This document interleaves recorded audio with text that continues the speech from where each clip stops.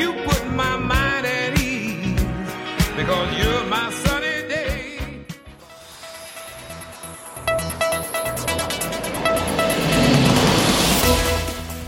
It's getting hot in here, but how do plants continue to thrive?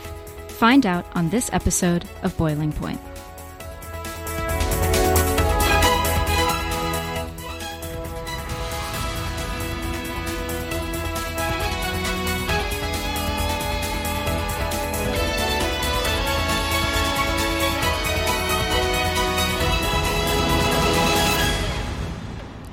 Welcome back to Boiling Point, your weekly science radio show on Eastside 89.7 FM. You're joined by your co-hosts, myself, Sammy, and Ina. Hello. Today, we'll sit down with Sarah McInnes, a PhD candidate studying fire ecology at UNSW Sydney. Welcome, Sarah. Hello. Thanks for having me. So, fire ecologist as a title, so cool. What does that mean to you exactly? Like, what does your day-to-day look like? Yeah, no, it is a cool title. That's why I use it. You definitely love it. But for me, what it means is I am looking at ecosystems and how they relate to fire. Because fire is such a common occurrence in Australia, that our ecosystems have actually learned to be, I guess, connected with it and part of it. So for me, it's trying to understand how fire and ecosystems work together to create certain outcomes, really. Right. And so you're saying that it's a positive thing for us to have fire? Yeah. So fire, it's kind of hard to picture considering when we see fire on the news, it's a lot of negative things. And I'm not diminishing those at all. Fire can have some pretty devastating consequences. But Australia actually has a super long history with fire. As it started separating from Gondwana, Australia got hotter and drier, which if you've ever made a fire, those are kind of the perfect conditions. So Australia naturally is on fire quite a lot. And because this has happened over millions of years, a lot of our native species have actually learned to work with fire. So I study specifically plants, and a lot of our native plants can't exactly get up and run, last I checked anyways. So they've had to create ways to be able to cope with fire. And so a lot of them actually rely on fire to survive even. So they've co-evolved sort of to sit alongside fire and continue to survive. What are some of the ways that they've done this? Is it like they've developed little fire protective coatings, or what is it that they're doing? Yeah, so there's a huge variety in responses. Probably two of the main ones are resprouting and something known as obligate seeding. I'll talk about resprouting first, but you may have seen, if you ever walked somewhere maybe a year or so after a fire, if you look at the eucalypts, you might see leaves just growing straight off the charred trunks, and it's really bizarre because you've got this dead-looking thing and then this flush of greenery all over it. And that is what's known as resprouting. So under the bark, you have these little, I guess, pockets of energy that these trees are storing. So when the fire passes, the tree, for all extensive purposes, kind of dies. These parts under the bark start growing, and the tree can really quickly bounce back from the fire. So if the tree is dead, how is it that it knows to grow again? Is there like, is it heat activated? What is the trigger, I guess, that, because normally when I think of something as dead, it's dead. Yeah, no, that's a great question. I guess maybe it's not dead since it can bounce back. In terms of what is triggering it, I imagine it would be the fire itself, really. That's not an area I look into too much. I actually focus more on the obligate seeders, but obviously it's happening straight after fire, so we can only presume this is a fire-activated phenomenon, and that's really common in plants, that they are triggered by fire in some capacity. Right. And is this is unique to Australian plants, or is this seen in other parts of the world as well? So maybe certain adaptations are unique to Australian plants, but fire shaping ecosystems is not unique to Australia itself, because lots of places are on fire. So if you think about different like savannas and places like California that recently was on fire, like they have plants, and I don't know exactly what their plants do. I think plants are just weird in general, but their plants have ways that they might deal with fire. Right. Okay. And do you see any difference in how plants deal with fire, whether they are native or like introduced? Do you see like any evolution and adaptation to fire in introduced species? Yeah, that's a great question. Definitely you could see some differences.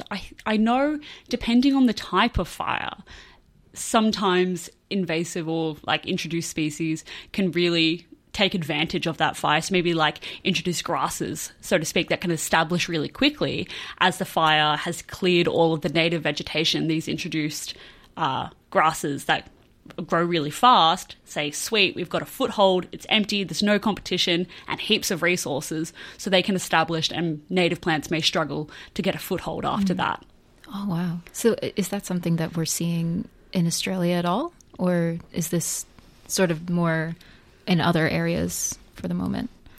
Yeah, I'm not entirely sure. I imagine it would be anywhere there are introduced species, really. But I know as climate change is making our fires hotter and more frequent, and that's another thing, fires aren't all the same.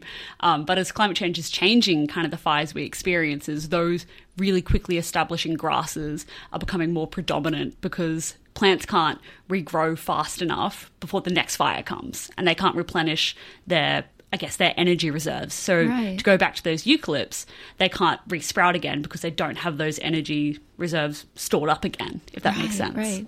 And so you also mentioned another type of regrowth after fire, this obligate seeding. Yeah, obligate seeding. So this is my study area, and it's a really interesting phenomenon. So this actually all comes down to seeds, which I know aren't super glamorous, but actually super interesting because they just do really bizarre stuff.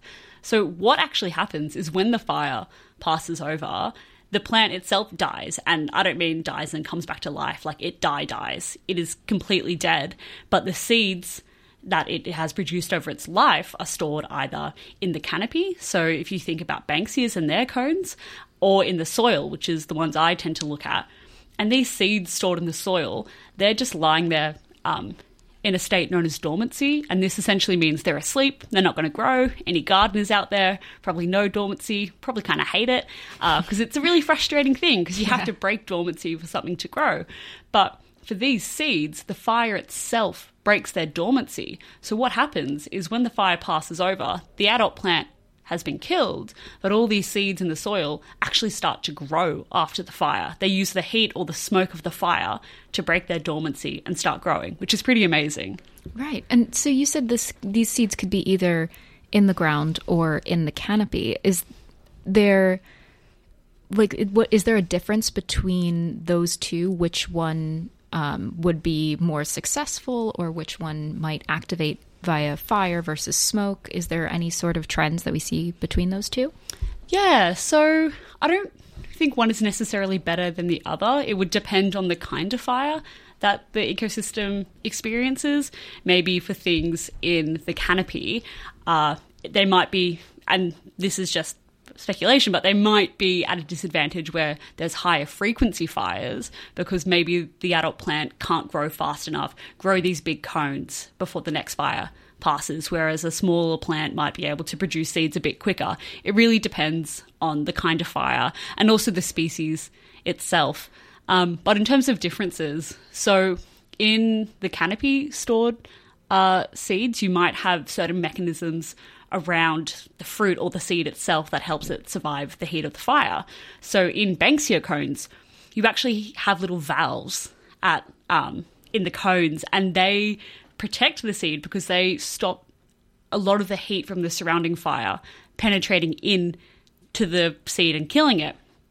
For seeds in the soil, though, they've got two main ways that they respond to the fire. So some of them actually respond to smoke and start germinating. So you may have seen a few years back, there was this flush of pink flannel flowers everywhere in the Blue Mountains, especially around Narrowneck. And what had happened is the conditions from the Black Summer bushfires, obviously enormous fires, created a lot of smoke, but all these pink flannel flower seeds that have been in the soil for who knows how long, the smoke broke their dormancy and they all just germinated all over the place, and you had these meadows of pink flannel flowers. But then you look at other seeds, and they use the heat itself to break dormancy. So obviously fires are quite hot. I don't think that's news to anyone. But in the soil, they can be as hot as 150 degrees, and seeds are able to survive these temperatures and actually use it to their advantage and start growing, which is pretty bizarre because that degree of tolerance to heat we don't tend to see in a lot of organisms. Right. And so this event where there's these flannel flowers were finally sprouting, you said you don't know how long they've been there for. How long does a typical dormancy period last for most plants that we would see here in Australia? That is an excellent question. It can be months, it can be years, it can be decades. I think the longest I've seen tend to be on the more decade scale. But sometimes they might only be in the soil for maybe 5 years before a fire passes through, and they use that opportunity to start growing. So it's a combination of how long can they survive being dormant in the soil, and when does the fire actually occur? Right. And so is there, I'm thinking from like local gardener perspective, right? Are you saying that there are certain plants that are only going to grow in situations where the soil reaches that temperature? Yeah, absolutely. So a lot of our acacias, so our wattles, actually do this. So they need temperatures around 80 degrees to start growing. So you're not going to go outside in summer and the soil is going to be 80 degrees. If it is, I would be concerned. But these temperatures, they're only reached by fire. So these sorts of species really need fire to start growing. So if I wanted to grow an acacia plant, how do you heat it up then to grow these plants if I wanted to have one in my yard? Yeah, it's actually super simple. You got an oven, chuck them in the oven for 10 minutes at like 80 degrees. That tends to be a pretty safe starting point. 10 minutes, 80 degrees, you'll get germination for a lot of things. Otherwise, a method that a lot of seed suppliers use is using either warm water or just boiled water and soaking the seeds for like 10 minutes or something as well. To break its dormancy. It sounds like a cooking lesson almost. Yeah. Soak them for 10 minutes. A lot of what I do is just cooking seeds, chucking them in ovens and seeing if they grow. Right. Yeah, that sounds so weird because I think like growing up in New York, we have lots of like pumpkins, and we would around October time we would get lots of pumpkins, and people would make little pumpkin seed like to eat, and that's how you would cook it. You'd put it in the oven, and then it's now like edible. Yeah. Whereas in this case, it's not growable until you put it in the oven. That's really fascinating. Yeah. And you mentioned that you do this daily, like sort of this is like your regular routine. What do you are you doing this in order to see what the optimal temperature is? What are you doing when you are putting these seeds into the ovens? Yeah, so it's a combination of things. Sometimes it is just to see what that optimal dormancy breaking temperature is, and then we can use that in other applications. But one of the other reasons is because we see a lot of variation in these temperatures. I mentioned some acacias need like 80 degrees. Other wattles need 120 degrees, but some species only need 40 degrees. So we have this kind of overlap between temperatures that are reached in summer and temperatures that are only reached during fires. So it goes from about 40 to 120 degrees, but then it varies also within species. So say you've got two kinds of wattle of the same species. They might be in different populations. Maybe one's in an area that experiences hotter fires compared to something else. Their temperature that they break dormancy can change as well. So we've got this enormous amount of variation. So a lot of what I do is actually trying to figure out, okay, but why does that temperature vary? So we know these seeds are responding to these really hot temperatures, and we know that they vary both between and within a species. We just don't know why. So a lot of what I do is trying to figure out that really fundamental mechanism. Right. And have you found anything thus far that's sort of one potential difference that could be changing? Yeah, so one thing that we found, which we published about last year, is looking at the seed oils. So what this involved is I essentially spent hours and hours sitting and cutting up seeds into their different sections and then extracting the oils to see if the melting point of the oil in that particular part of the seed actually related to the temperature that the seed was breaking its dormancy. So I was looking at mostly oils in the seed coat, and that's exactly what you would expect. It's just like the thing that surrounds the seed, like a little jumper. And we were seeing whether those melting points were corresponding with the temperature they were breaking dormancy, and we found that it actually did, which is pretty exciting. So currently we're looking to expand that to see if it holds as we look at more species. I presented it at a conference last year to a bunch of other seed biologists, and they were keen to try it out on their species. So hopefully that holds up, but that's an interesting avenue that we've been exploring. Do you also know if there is a genetic correlation to how the temperature, maybe different populations that are differently exposed to fire, has something to do with how at which temperatures they are sprouting? Yeah, so that's actually something else that I'm currently looking at the moment as we're kind of wrapping up this seed oil stuff, looking at whether these seeds are expressing certain genes to help them tolerate the extreme heat of these bushfires. So that involves just extracting RNA, not DNA, RNA, and seeing what genes are present after these seeds are subjected to this 10-minute kind of heat shock of 80 degrees or something. Now, I've only worked with animals. I don't really do a lot of things with plants. So when I think of taking DNA or RNA, I'm thinking tissues, blood, hair, those kinds of things. How do you get the RNA from a seed? So thankfully, it's a lot easier than animals. I don't have to go chase something down and then wrangle it. Seeds can't run away from me. So that works really well. Not yet, anyways. So that works really well. Essentially, just have the seeds that I've either bought commercially or collected myself, grind them up. Oh, okay. Yeah. That's all it is. It's just ground up seeds. And then you take that and put it, I'm assuming, into some kind of solution that would help to, denature certain proteins that you don't want. Yeah. So we grind the seed, and it's all under liquid nitrogen, so negative 80 degrees. And the reason we do that is just to keep all the RNA intact, because as soon as we start grinding it, RNA is really, really unstable. It's going to break down. That's not what we want. So we grind it up under liquid nitrogen to keep it nice and cold and stable. And then, we essentially pop a bunch of solutions in it. So one of the things we do is something to disrupt all the cells, and that's to let all the RNA out, essentially.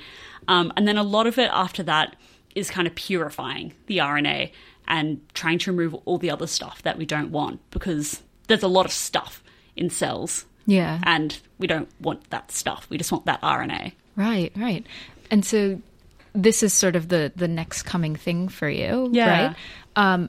I want to go back a little bit to something you mentioned a little bit earlier. You said that the fires themselves are changing with climate change, obviously. But what aspects of the fire are you finding that's changing? Is it, you mentioned frequency earlier, is it also some are getting hotter? Is that also a possibility? Yeah, so I guess I'll go back a step even further. So when we talk about fires in fire ecology, we don't tend to just talk about fire, we talk about a fire regime. So I mentioned before that there's a misconception that all plants don't like fire or things like that. But there's also another misconception that plants actually just love fire and need it to survive and are fine after fire in general, which is closer to the truth, but it's still not quite there. Because plants themselves, they're not adapted to fire, they're adapted to fire regimes. And what that means is they're adapted to a specific kind of fire. So when we talk about fire regime, we can describe it using a bunch of different terms, but the ones that we tend to talk about, which are the most common, is how frequent the fire is, how hot the fire is, or how intense, how severe the fire is. So is it burning just that lower kind of ground cover and shrub layer, or is it going right up to your canopy and scorching the whole tree? And we also talk about the season of the fire. So seasonality is the word for it, and it's something that's not explored as much, but has recently been coming into kind of fire ecology circles as we've realised it's actually pretty important as well. Right. So plants are adapted to those unique combinations of fire rather than fire itself. And I've forgotten the original question as I've gone into that crash course. No, actually, this actually brings up another point. So you mentioned seasonality, right? I'm picturing, like, in terms of the type of the time of the seed itself. So, like, I'm going back to animals again. I'm sorry, but there's a mating season for animals, and I'm assuming that there's like a particular blooming or flowering season for other plants as well. And I'm assuming that's what you mean by seasonality, that if the fire occurs at the flowering season versus at a different time in the plant's life cycle, that's what you mean by seasonality? Or do you literally mean like human summer, spring, winter, fall? Yeah, I think that's a whole other can of worms, how we define seasons. But generally we just mean, like autumn, summer, winter, spring. Okay. And when is that fire occurring? So generally speaking, we do hazard reduction burns in the colder months because it's easier to control a fire at that time. But fires naturally occur during the hotter months when the conditions are more flammable. So it's trying to strike a balance between those two things. But what we're seeing with climate change is that it's causing the fire season to lengthen, as well as making fires hotter and more frequent. So we're seeing a range of effects on the fire regime, but ultimately it is just changing fire regimes. And that's a problem when our species are adapted to a fire regime rather than fire itself. Right. And I want to maybe ask a question about the other side of fires, because we are just coming out of 3 years of La Nina where we had like floods. And I wanted to ask, like, does it affect the dormant seeds, or like could it affect even the fire or the response of the ecosystem to the fire when it will come, I guess? Yeah, like the fire that we're kind of expecting. The next fire. Yeah, it's really hard to say. Like, so many factors influence fires. Another one is fuel load that I didn't talk about. And that's just how much, I guess, dead plants you've got on the ground, like how much can actually light up during a fire. And we've had tons of rain, so heaps of plant growth. But then as we go into drier, hotter, more drought-like conditions, that can become a problem as plants die. But yeah, it's hard to say, because when I come from this question, I'm coming at it from a purely research point of view. But fire ecology is a really heated field. That pun was not intended, but it is very heated because it's not just researchers who look at it. Obviously, fire has a very real, tangible impact on our lives. So it's also a social issue, but then it's also a political one, because I guess climate change comes into it as well, and that's been politicised, especially in Australia. But then also it's a cultural one, so we have cultural burning as well, and after the Black Summer bushfires, that's come up a lot as well. And then we've also got our RFS who work tirelessly to maintain and control these fires. So it's hard to say, but I think the general consensus when we talk about like the next big fire season is that like all these different groups, like we've got to work together, because my point of view isn't the only one, and it's not the only one that's going to be beneficial, because at the end of the day, I may be a fire ecologist, but I'm not going outside and like lighting actual fires. If a fire front came at me, I'd be relying completely on the RFS, you know? So like it's about these different groups communicating and working together. Yeah, that's definitely really important. And thank you to all of you RFS members that may be listening. You're very much appreciated by all of us here at Boiling Point, and I'm sure all of our listeners as well. To go back to a little bit more about plants reacting to fires, we talk about climate change in terms of affecting, you said, the frequency, the severity, and the temperature of the fire. Coming from America, we have recently had a very interesting time, specifically those that are near to Canada, that was having a lot of wildfires recently, which in my lifetime is very unheard of. Is this issue as well? I'm assuming climate change is also affecting where these fires are occurring as well. Is there then now a danger of exposing fire to organisms that are not adapted to fire whatsoever, or do all plants have some sort of mechanism to prevent or like complete loss of this plant from fire? Yeah, that's a really, really good question. And it's a really important one because that's exactly what we're seeing as these fires change. We're seeing them spread into regions that we wouldn't consider fire prone. And what that means is we wouldn't consider them to experience regular fires and, yeah, not really have those sorts of adaptations. So something like a rainforest, which is essentially the opposite of what something you would think to be, fire tolerant. We're seeing fires now come into these sorts of areas. And that's a really big worry. Because they might be able to bounce back to some degree, but it's generally not within their capacity to be bouncing back to that sort of stuff. Right. Okay. And so then with this sort of present, growing threat, is there anything that we can be doing to sort of, mitigate this? Obviously, I don't think anyone's going to, run out there and as an average citizen with their little fire extinguisher to do anything about it. But like, from a public perspective, is there anything that people should be aware of or, try to change for themselves in order to do something more helpful for reducing plants and fires? Yeah, that's a great question. And I think it's hard because not really, to be honest. That's also a very fair answer. Yeah, I think a lot of it, like I was saying before, comes down to all these different, fire practitioners, fire managers, fire ecologists, all these fire people kind of working together to come to some sort of solution. But I think as well, it's very hard because obviously fires have been really brutal in Australia recently because of how climate change has affected fire regimes. So there's a lot of fear surrounding fires. So when we do hazard reduction burns and things like that, there can be a lot of fear that it's going to get out of control. So it's kind of balancing that very real grief and trauma with actually burning the landscape. Because Australia, at the end of the day, I don't have a solution to a very complex problem, but it does need to be burned. So, yeah. Yeah. And so I guess sort of as we're wrapping up here, is there anything that advice that you would want to give to younger you, like people wanting to get into ecology or specifically fire ecology? I think my advice I'd give to my younger self is that it's not weird to like plants. Plants are really cool. They do some pretty spectacular things.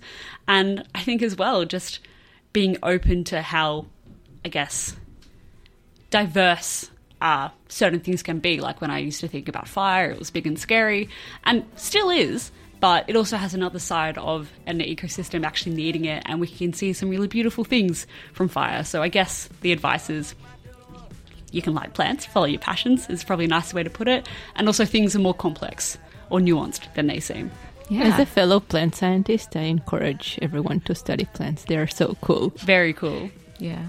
All right. You've heard it here. Like plants and stay interested in fire and things. Well, you've been joined by Sarah McInnes. Thank you so much for speaking today on Boiling Point. This is Sammy and Ina. Hi. Bye. And thank you guys for listening to Boiling Point. Together and sit down by the fire. Man, I got no reason to rush. I never lose touch. What kind of man do you think I am?